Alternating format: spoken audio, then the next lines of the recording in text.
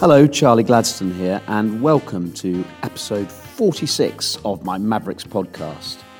I've been away for a long time, in case you haven't noticed. I'm sorry if you missed me. I've missed you. I haven't posted for a couple of months, and I just couldn't quite find the time to do it. I've had one of those periods, which happens occasionally in my life, where I was just too busy to really focus on my hobbies. I hate it when work gets like that because I actually become far less productive and far less imaginative. But anyway, our eldest daughter got married a couple of weeks ago, and that re-sparked me into a position where I felt creative and energised, although physically and emotionally exhausted. And here I am introducing another episode of my Mavericks podcast. I'm actually sitting in a very large room at the moment recording this introduction with a fleece over my head, because when I first recorded the introduction it sounded very echoey. So try and visualise that. It's actually an off-white coloured fleece and it's pretty dirty, but I've been reading about the damage that washing fleeces does to the environment, so I'm a bit stuck on whether I should wash it and damage the environment or just wear a really quite nasty off-white fleece. Anyway, so hold that for a moment. Hold that image of me sitting in a large room with a dirty off-white fleece over my head, and I will tell you about Camp Glen Dye. Now, some of you that have an interest in the businesses that Caroline and I do may have noticed that about 6 months ago we launched a new venture in Scotland called Glen Dye Cabins and Cottages. This is a collection of really beautiful cabins and cottages for short-term holiday rental in a truly remarkable location at Glen Dye in Kincardineshire, which is where we've lived on and off for about 30 years. Anyway, launching those led us to the idea of creating a series of very small residential camps for people. And I suppose we called them to an extent micro-festivals, and that isn't actually a bad introduction. The idea is that 25 or 30 people come and stay in luxurious accommodation and spend a few days doing amazing, interesting things in this remarkable location. From this first Camp Glen Dye, which happened in very late May and early June, we had wild baking, we had a whole raft of outdoor activities, including bridge building, tree chopping down, fire lighting, river swimming. We had a series of talks. We had music with James Sills and also with a terrific exponent of the Scottish fiddle. We had foraging with an expert. We had wild navigation, or natural navigation, I should say, with Tristan Gooley. We had Alex Gregory, who is the double gold medal winning rower that I interviewed before. Anyway, it was brilliant. It was a wonderful experience, and a programme of 5 in the future will be released fairly soon. But that leads me to this conversation. Today's conversation is with Dee Rettali and Jorge Fernandez of Fortitude Bakery. George and Dee were instrumental in setting up the eponymous Fernandez and Wells in London, a series of incredibly influential and very wonderful cafes. And we invited them up to Glen Dye to cook dinner, to also give some breakfast cooking instructions over the campfire, and to have this conversation around the campfire with me. So we sit down at the campfire with the 25 or so guests who are at Camp Glen Dye, and we rest on hay bales, we fill up our glasses, and we start to chat. So here you go. So the idea tonight is that last night at Camp Glen Dye we were cooked for by George and Dee, and I'm not sure that any of you have really sort of found out enough about you guys. And so the point we're at now is that George and Dee are running together one of the most interesting and exciting and beautifully styled bakeries in Britain, if not in the world. But I'm sort of we'll come to that. But I'm kind of interested in trying to spool back from that and find out about you, Dee. And Dee said something interesting this morning, which I'd never known, which is that you spent 9 or 10 years living in Morocco. Is that right? Well, probably over the last 25, it adds up to about 9 or 10 years. Okay. Yeah. So what took you to Morocco? Well, I was married to a Moroccan for a long time, But out of my own choice, I decided I would go and spend time there because I had children who were half Moroccan. Right, okay. And I also had family-in-law who were Moroccan. You're Moroccan as well. And I chose to learn the language and learn more about the culture and the food, and it's a very interesting place to be. But you're a Gaelic-speaking Irish girl. Yeah. How did you end up being married to a Moroccan? Well, I was working at Stanford's as an intern, learning how to map, basically. And my career path sort of took a slight turn where I decided that I would actually use the skills that I was taught as a child because I really wanted to cook. But it's difficult to get into when you think you should go to university and you should do all the things that your parents say you should do. And I just left everything and started learning to be a cook, and that's where I met him. Okay, so how old were you at this stage? I was about 20. Okay. Just 20. And did you move to Morocco? No, I did lots of training. I did a stage with Justin DeBlanc. I did 3 years with him. I was probably the only woman left in my year by the end of the 3 years. And as part of that, what he did was to teach you how to develop your skills as a chef, as a cook, as a baker. And he used to say, travel. Keep what I've taught you, but travel.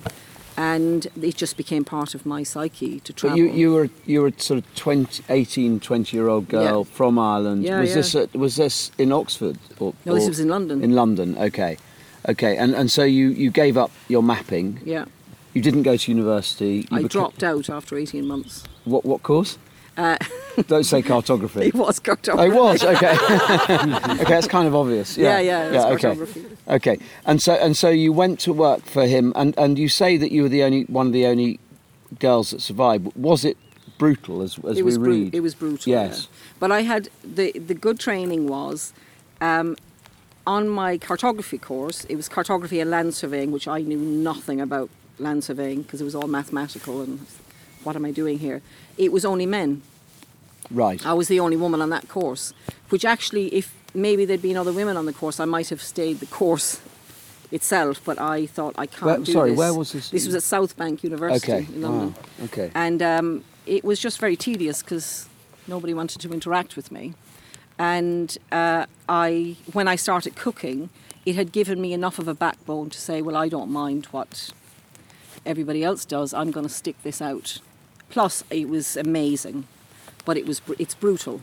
It's still brutal. Right. Okay. So this is something that I think we're all probably aware of, is this sort of brutality in the kitchen. Yeah. And so describe to us a kind of a day. I mean, you're at this stage you're 20. I was probably at this stage I'd finished with Justin DeBlanc and I'd been put into the Waterside Cafe in the Barbican, which at the time actually was just about to get their Michelin star.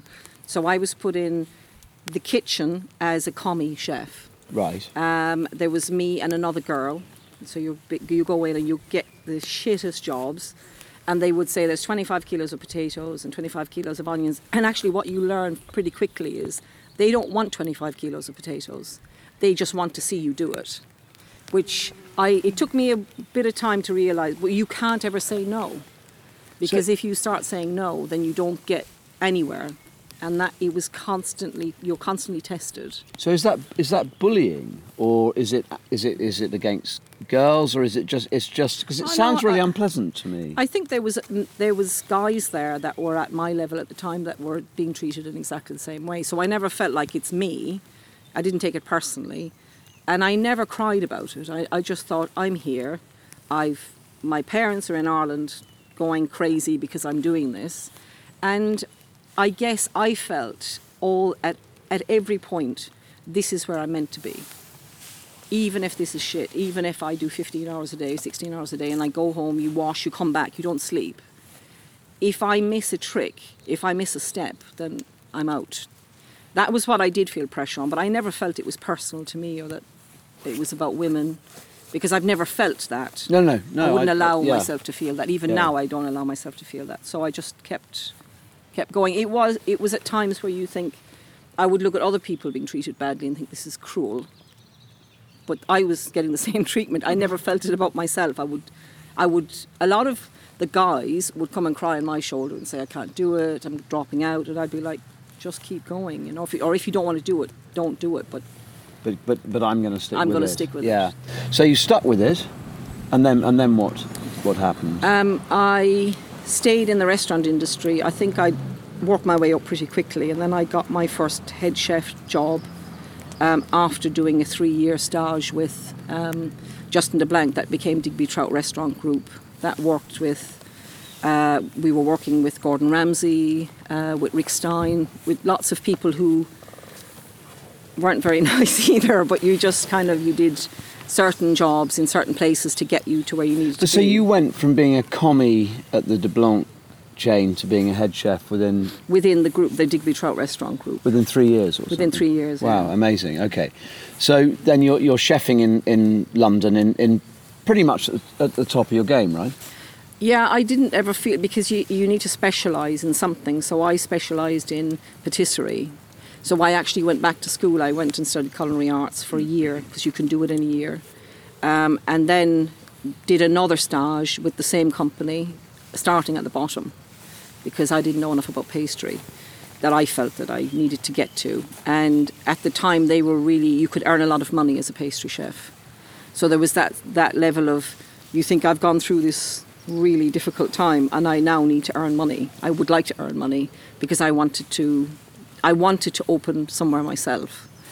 And that's kind of what that led to. Right, okay. And so when does your Moroccan adventure, your marriage, what stage does that start? I was about 22, 23. And I had my daughter in the middle of all of this. I had a child who just literally kind of grew up in restaurants and cafes and patisseries. Whatever route I took, she came with me. And then I had another child. I had 2 daughters, 2 very little daughters.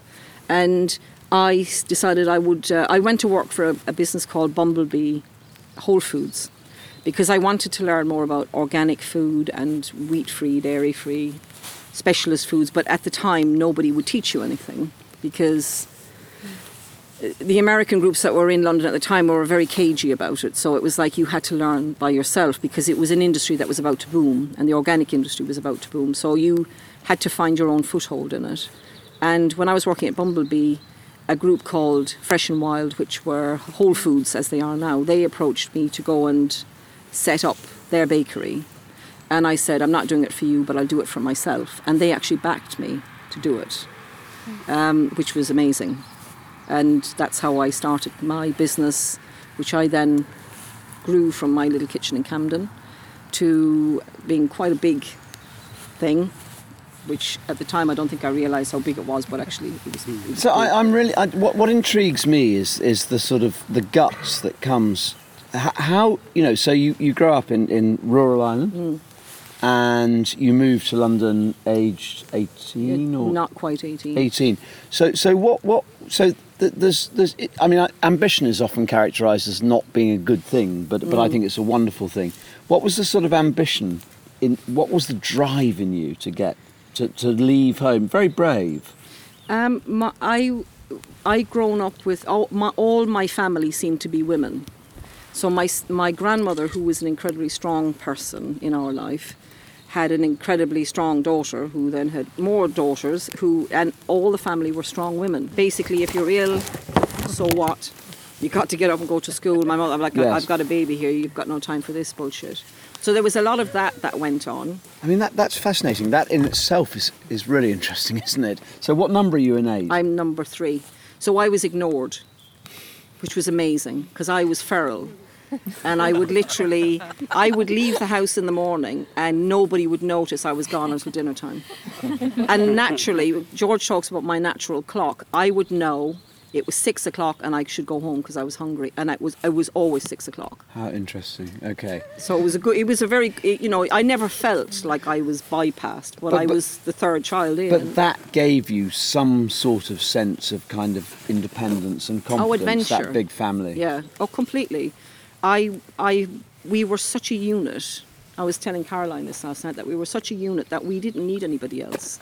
And I'm still exactly the same way. I have people who are close to me now that I choose to be close to me.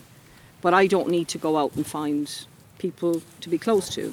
And it's because you're one of 8 children and you have grandparents who are always there on both sides.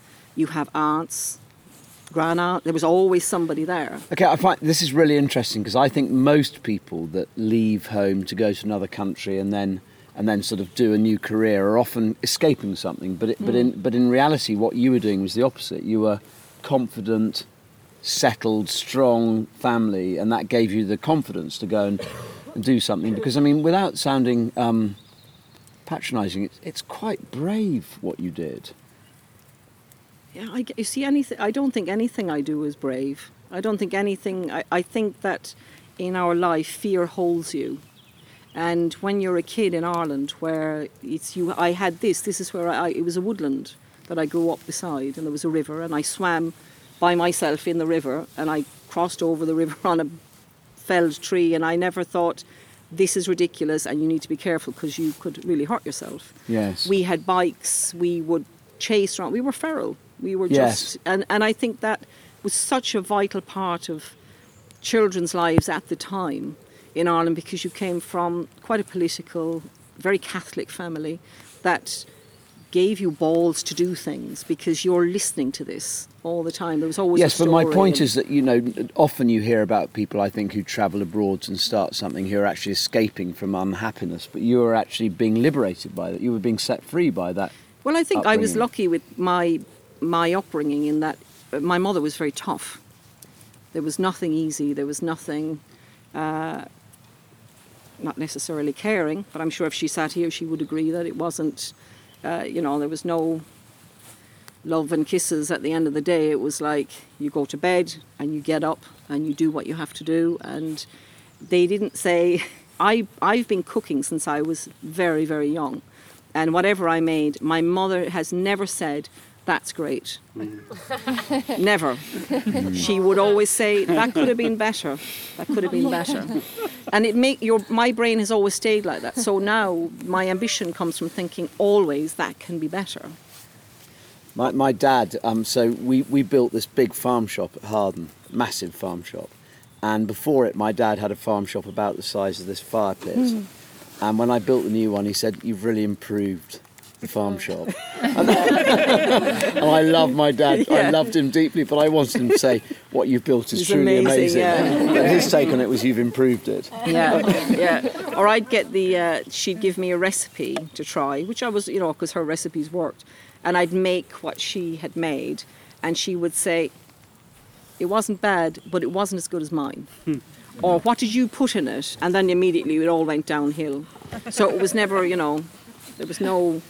But there's massive confidence from that. And so you then you went off to Morocco, sort of on and off, married to a Moroccan guy or with a Moroccan guy. What was that like for a person from Ireland? The first time I went, I thought I had landed on the moon, because he also has a huge family of women. So that was another challenge. That was more challenging than my own family of women, who had lined up outside of his parents' house. And I was much, much younger than them, much taller than them, much blonder than them.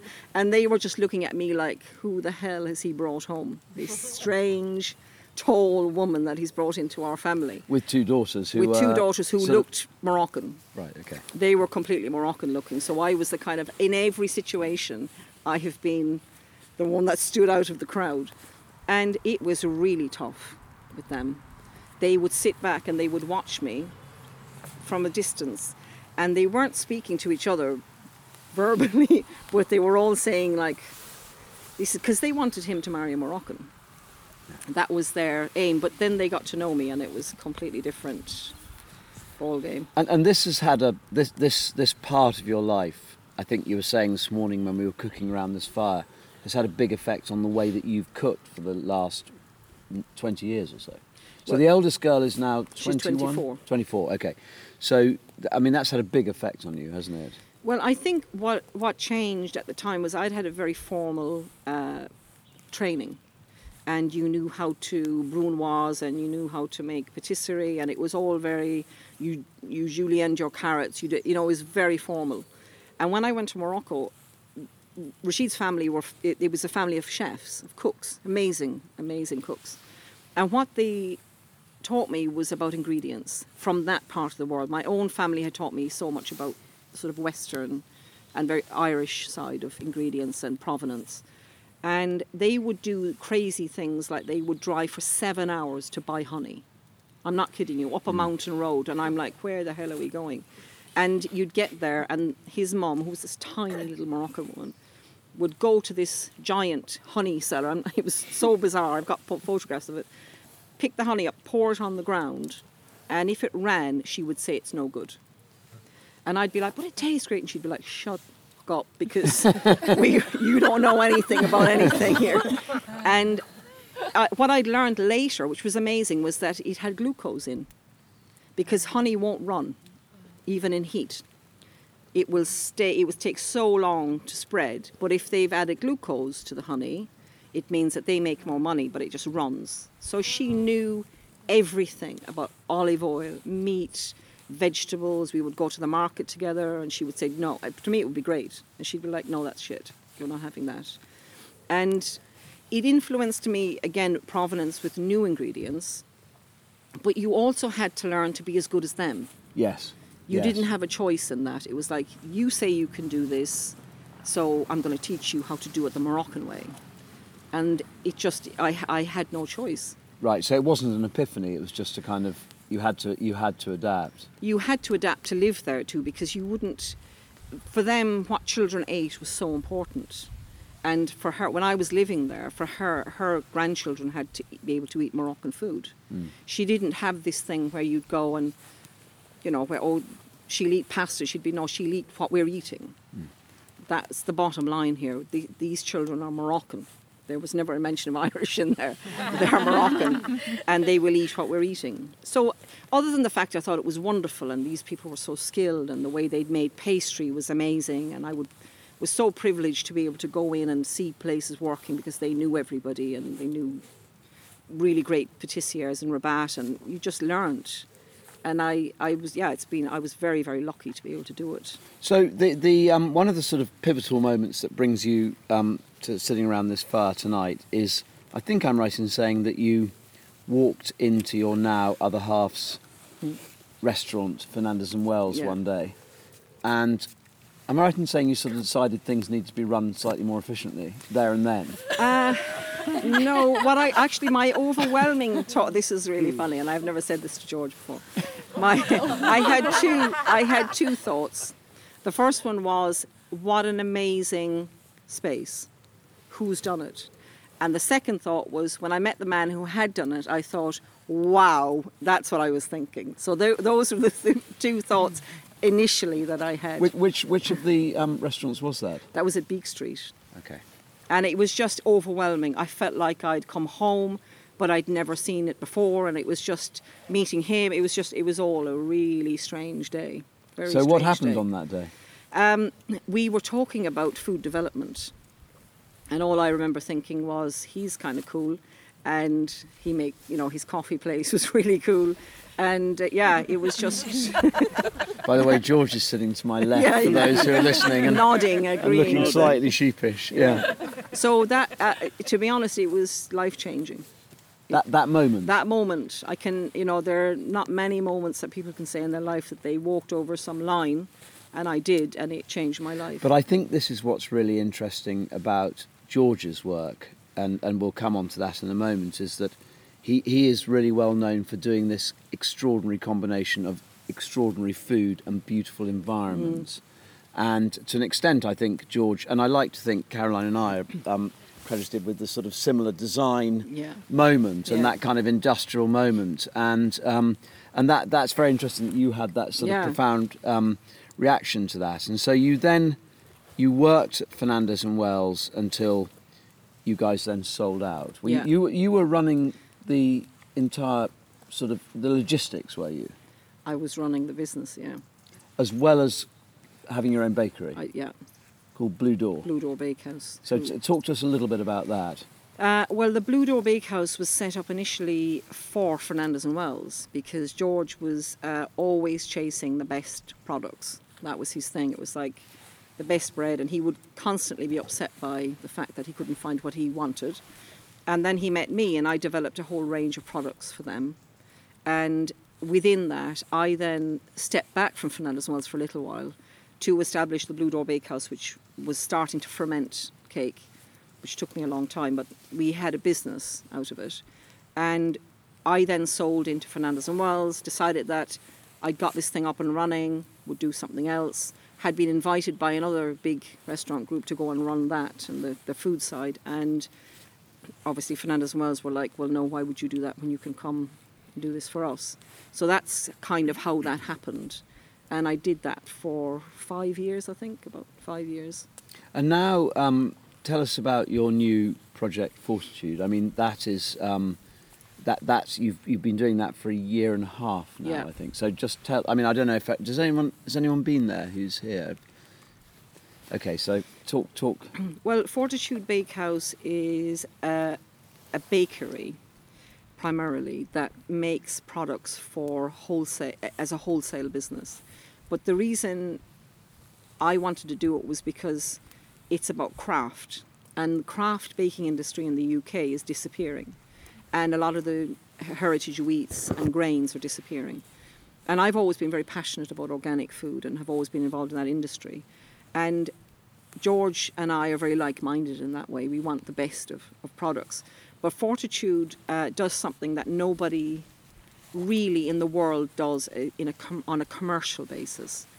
Although when you walk in, you don't see it as that. It's like a really beautiful space where people come and have really nice cake. But the premise of the business is that we can make sourdough cake and fermented products for up to 100 customers at a time from our space. And that's what we do currently. So we make a range of maybe 20 products that are sold into lots of the very prominent coffee shops in London. And yeah, it's a sort of 24-hour-a-day, 7-day-a-week operation. Well, we have them in Peddlers. I would say Peddlers, that we're very lucky to have that. Yeah. But so I'm going to move on to George now. Boys, do you want to get a few more logs to put on the fire just to keep us super toasty? That's your job. So, George, Dee sort of slightly skated over this there, but to my eye, the Fortitude Bakery is one of the most beautiful restaurants in London at the moment. It's very simple. I mean, it's basically got kind of beautiful, the perfect blue sliding doors at the front. It's a very narrow space. It's sort of super relaxed but super considered. One of the things that, if you look George up on the internet, I'm pretty certain you'll see that you're credited with having sort of been the first person to do this kind of slightly sort of bare brick wall industrial thing. How much does that environment remain? I mean, I know you're a great man for provenance and food, and we'll come to that, but how much does that environment, how important is that to what you do? It's massive. I love it. Yes. I mean, you inspired me with Peddlers in the early days. Like going in there as a customer, as a local, I've got bits that I got from you. It was a huge inspiration to me. It really was. Well, that's very nice to hear. It's amazing. But I mean, it's all very well having great food, isn't it? I think it's it got needs a whole package. Yes. It's not just the space. I think the space is important. I think it's like, in the same way that people treat their homes, people who are into it. I think it's hospitality, the delivery of it. It's that combination of, it's the whole thing, really. Yes, but I think what's so interesting is that whole kind of look's become sort of super cookie cutter, hasn't it? It's been done, and you're keeping on moving on with that. Yeah, I think you need to keep evolving, but not for the sake of evolving. I think it's a journey that you go on, you embark, and you discover new things. And it's also, I know this has been said, and it's now become slightly cliched. I think it's also a case of working with the space that's presented to you, rather than imposing your will on the space. It's allowing the space that you have to express itself. Yeah, so in other words, you don't try and change a Georgian house into a John Pawson It's thing. working with it. Yeah. But it's also, I mean, for me, it's never been a chore. I mean, it's just that whole thing. Like, you know, you talk about the blue on the front door of Fortitude. It's at times it can send you slightly loop the loop because you become a little bit obsessive about it. But when you finally find the blue, if it's the blue that we're talking about, it's pretty. But hospitality and retail seem to me to be about detail. I mean, I don't think you can be a great restaurateur or retailer without being obsessive. You know, when you create a space that is also going to be, it's not a museum, it's not an art installation, it's got to be. I mean, function's always been a big thing for me. I do believe that design has to go. It's almost a result of functionality. That's always been my kind of way of looking at it. And I think when you create a space that you think is like super functional or super beautiful, when people start sort of messing with it or moving it, it can stress. But you have out. to let people do what they want to do. You've got no with choice. it. Yes. You've got no choice, especially in a bakery. So now you've been essentially involved from the beginning in Monmouth Coffee, obviously Fernandez and Wells, and now Fortitude. Yeah. And your origins are Spanish. Take us back to your childhood. What's your background? Born and bred in London. Parents left Spain in the 60s when there really wasn't much happening, you know, in the height of Franco era. They came over. My elder sisters, I'm one of three. I'm the youngest. They're a lot older. They were both born in northern Spain.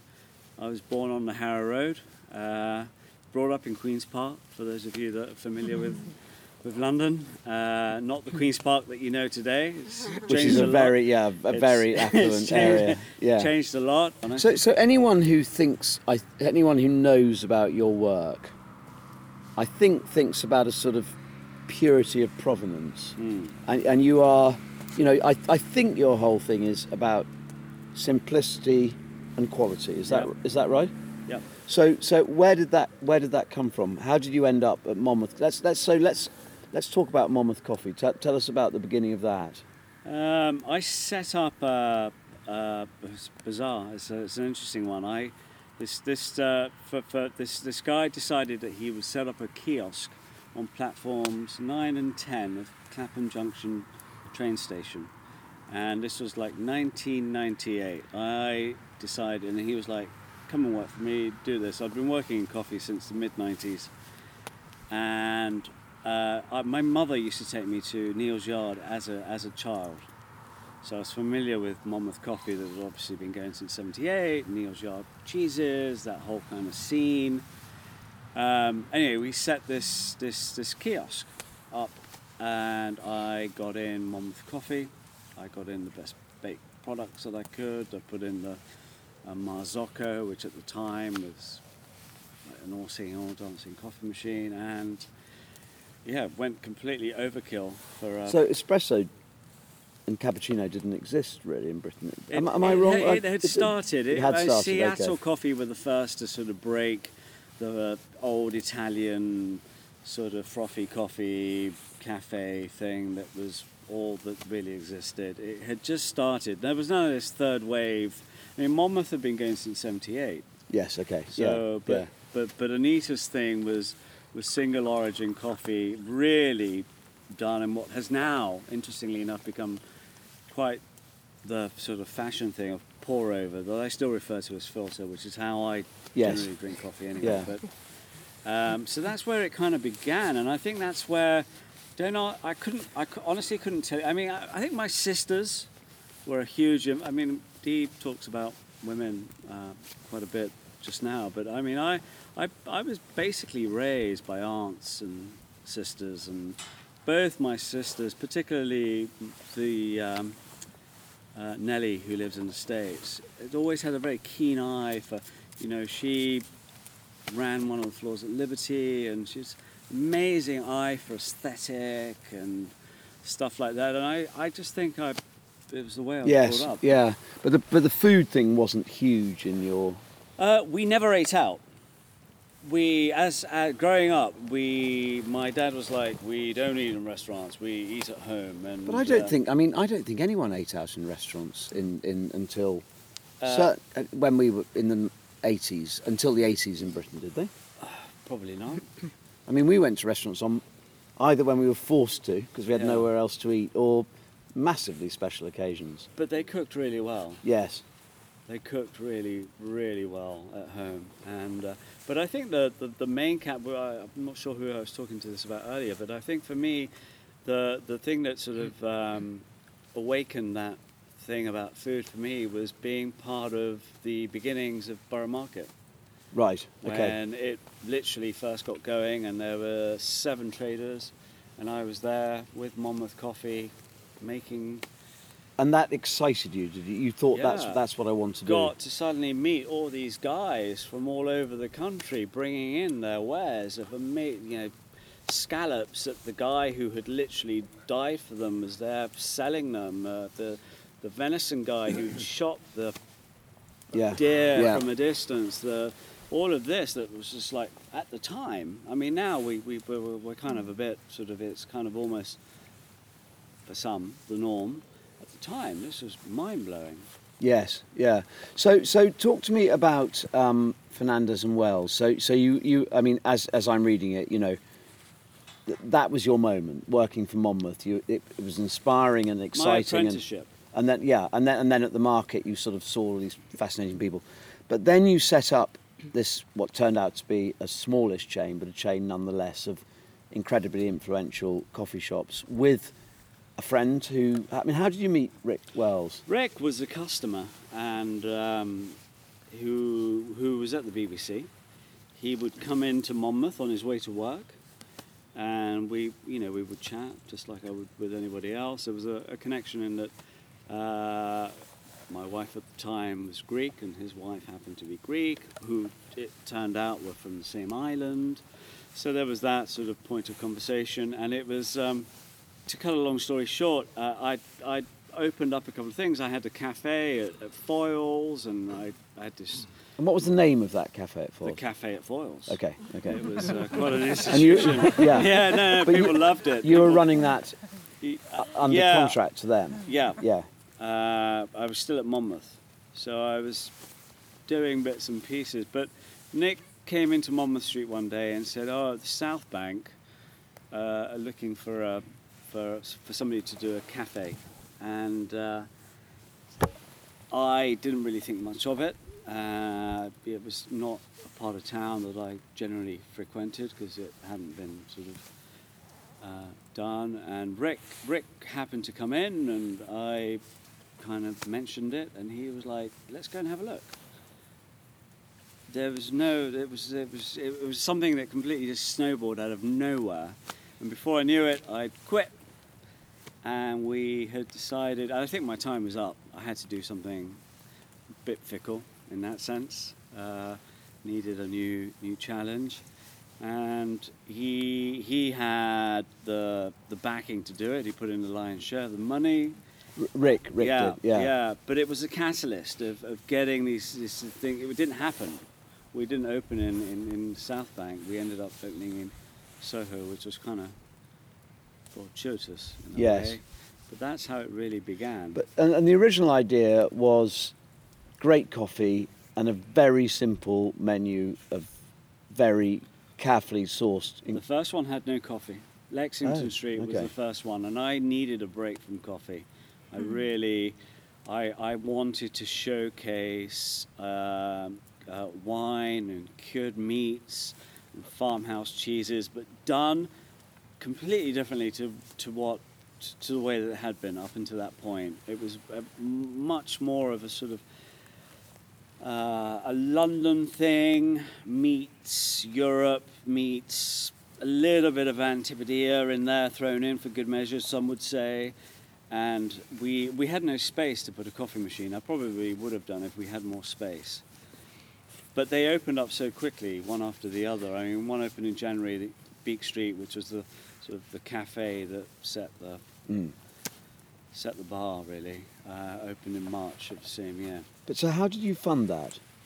Rick Between us. Right, okay, us. wow. He put in a lion's share, I put in, what I had at the time, and we did it with not a huge amount of money. And then in the end, you had 7. 7, yeah, including a big one in Somerset House. Big one. And you're now out of that, although it still bears your name. What happened at the end there?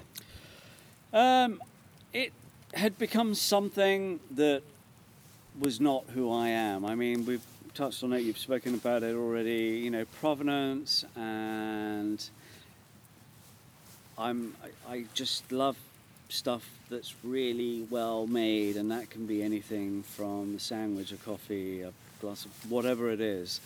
And once you get to a certain, once you go down a certain path, I think it becomes something else. And I just didn't love it. And right, the opportunity presented itself for me to sort of sell and get out and move on, and I took it, really, and that afforded Fortitude. So how does, I mean, this may not be a question you want to answer on the record, but how does it feel having a business that still bears your name that you're not entirely in love with? It's not, to be honest, it's not something it really doesn't, I don't think it's about. No, because people don't necessarily associate you with this. Yeah, it's not, I've kind of moved on. It's at the moment, and for more than, I know we've been open for a little bit over a year, but I've been, Fortitude has been so much of our every day. That's kind of all we sort of really live and breathe and think, that it's not something I dwell. Obviously, I sold, and they're not, the people that I'm going to sell to want to keep that brand alive. So it wasn't something that it didn't bother me. No, you can't complain. I mean, it didn't bother me. I mean, I've still got my name's still on my passport, and yes. still my father's son. Yeah. And my son's got, that name, so it's not like I've lost the name. It's just a brand, isn't it? Really? And yes. And how old are you now? I'll be 46. Okay, in July. so there's a lot of life ahead. And Fortitude is doing well. Yeah, fabulous. And what do you want to do with that? We have no plan. We have no 3-year plan. We have no 5-year plan. To be honest, when we first started thinking of Fortitude, we weren't even going to do a bakery. It was the original thought was the. He's looking at Dee here, for those of you listening. We spent weeks and weeks coming up with this idea for a mishui, which is, funnily enough, sort of cooking over coal. And life's twists and turns, for in the right way, ended up with this slow ferment craft bakery that, I think it really needed to showcase this woman's skills, really, and I have no idea where we're going with Fortitude. I think we're growing it slowly in a measured way. We're working with really cool businesses across London and beyond who get it and want to buy into and invest. Even simple things like, a lot of coffee places are used to being able to just you run out of cake, you ring up and it's like, I need more cake. Can I get more cake for tomorrow? You can't do that with sourdough because it needs time. So you really, people who kind of get it and buy into it, it's an amazing journey. But I mean, you and I have been friends for a few years now. Yep. One of the things that strikes me about you is you don't ever appear to get sort of stressed by stuff. I mean, you have been. Do. You do. Okay. No, I do. So no, I think this is more. Yeah. Phew. And the other thing that I think that just sort of finish up, Caroline and I work together. How do you two cope with this kind of couple working together thing. There are a few of us around this campfire that work together. Do you cope well, or? Well, we've been doing it for a long time now, albeit in a slightly different, with Fernandez and Wells. It was, I was in theory the boss, although really, I think Dee's been the boss for a long time. truth be told, as with anything, I think there are moments where emotions get raised, but we've been doing it for so long. It just feels like second nature for us. And a big challenge is for the main stresses have always generally been when it comes to sort of things like in business terms, cash flow. Whenever anything to do with money gets kind of thrown in there, it can raise the sort of tension, but I think we generally handle it pretty well. I think it's always money that creates tension. Money is the but we've been lucky. I think with Fortitude, incredibly, like talking to you earlier, I suspect it's not luck. What do you guys think? I mean, seriously. I mean, I think that it's hard work, experience, that probably more than luck. But somebody said to me, somebody else who's in the industry said, "Oh my God, like what's it like having gone back to square one?" Because the first year and a bit, we've been working day in, day out, washing dishes, sweeping floors, making cakes, serving customers. And somebody said, what's it like going back to almost sort of square one, with starting again? And I think two things. Number one, I think if you embark on something new, unless you've got the experience and the know-how, but the willingness to really roll your sleeves up and get stuck in for a long period of time, I think your chances of making it are pretty slim. So hard work. And, yeah. Yeah. I think that's the big one. I really do. I totally agree. Yeah. George and Dee, thanks very much. Brilliant.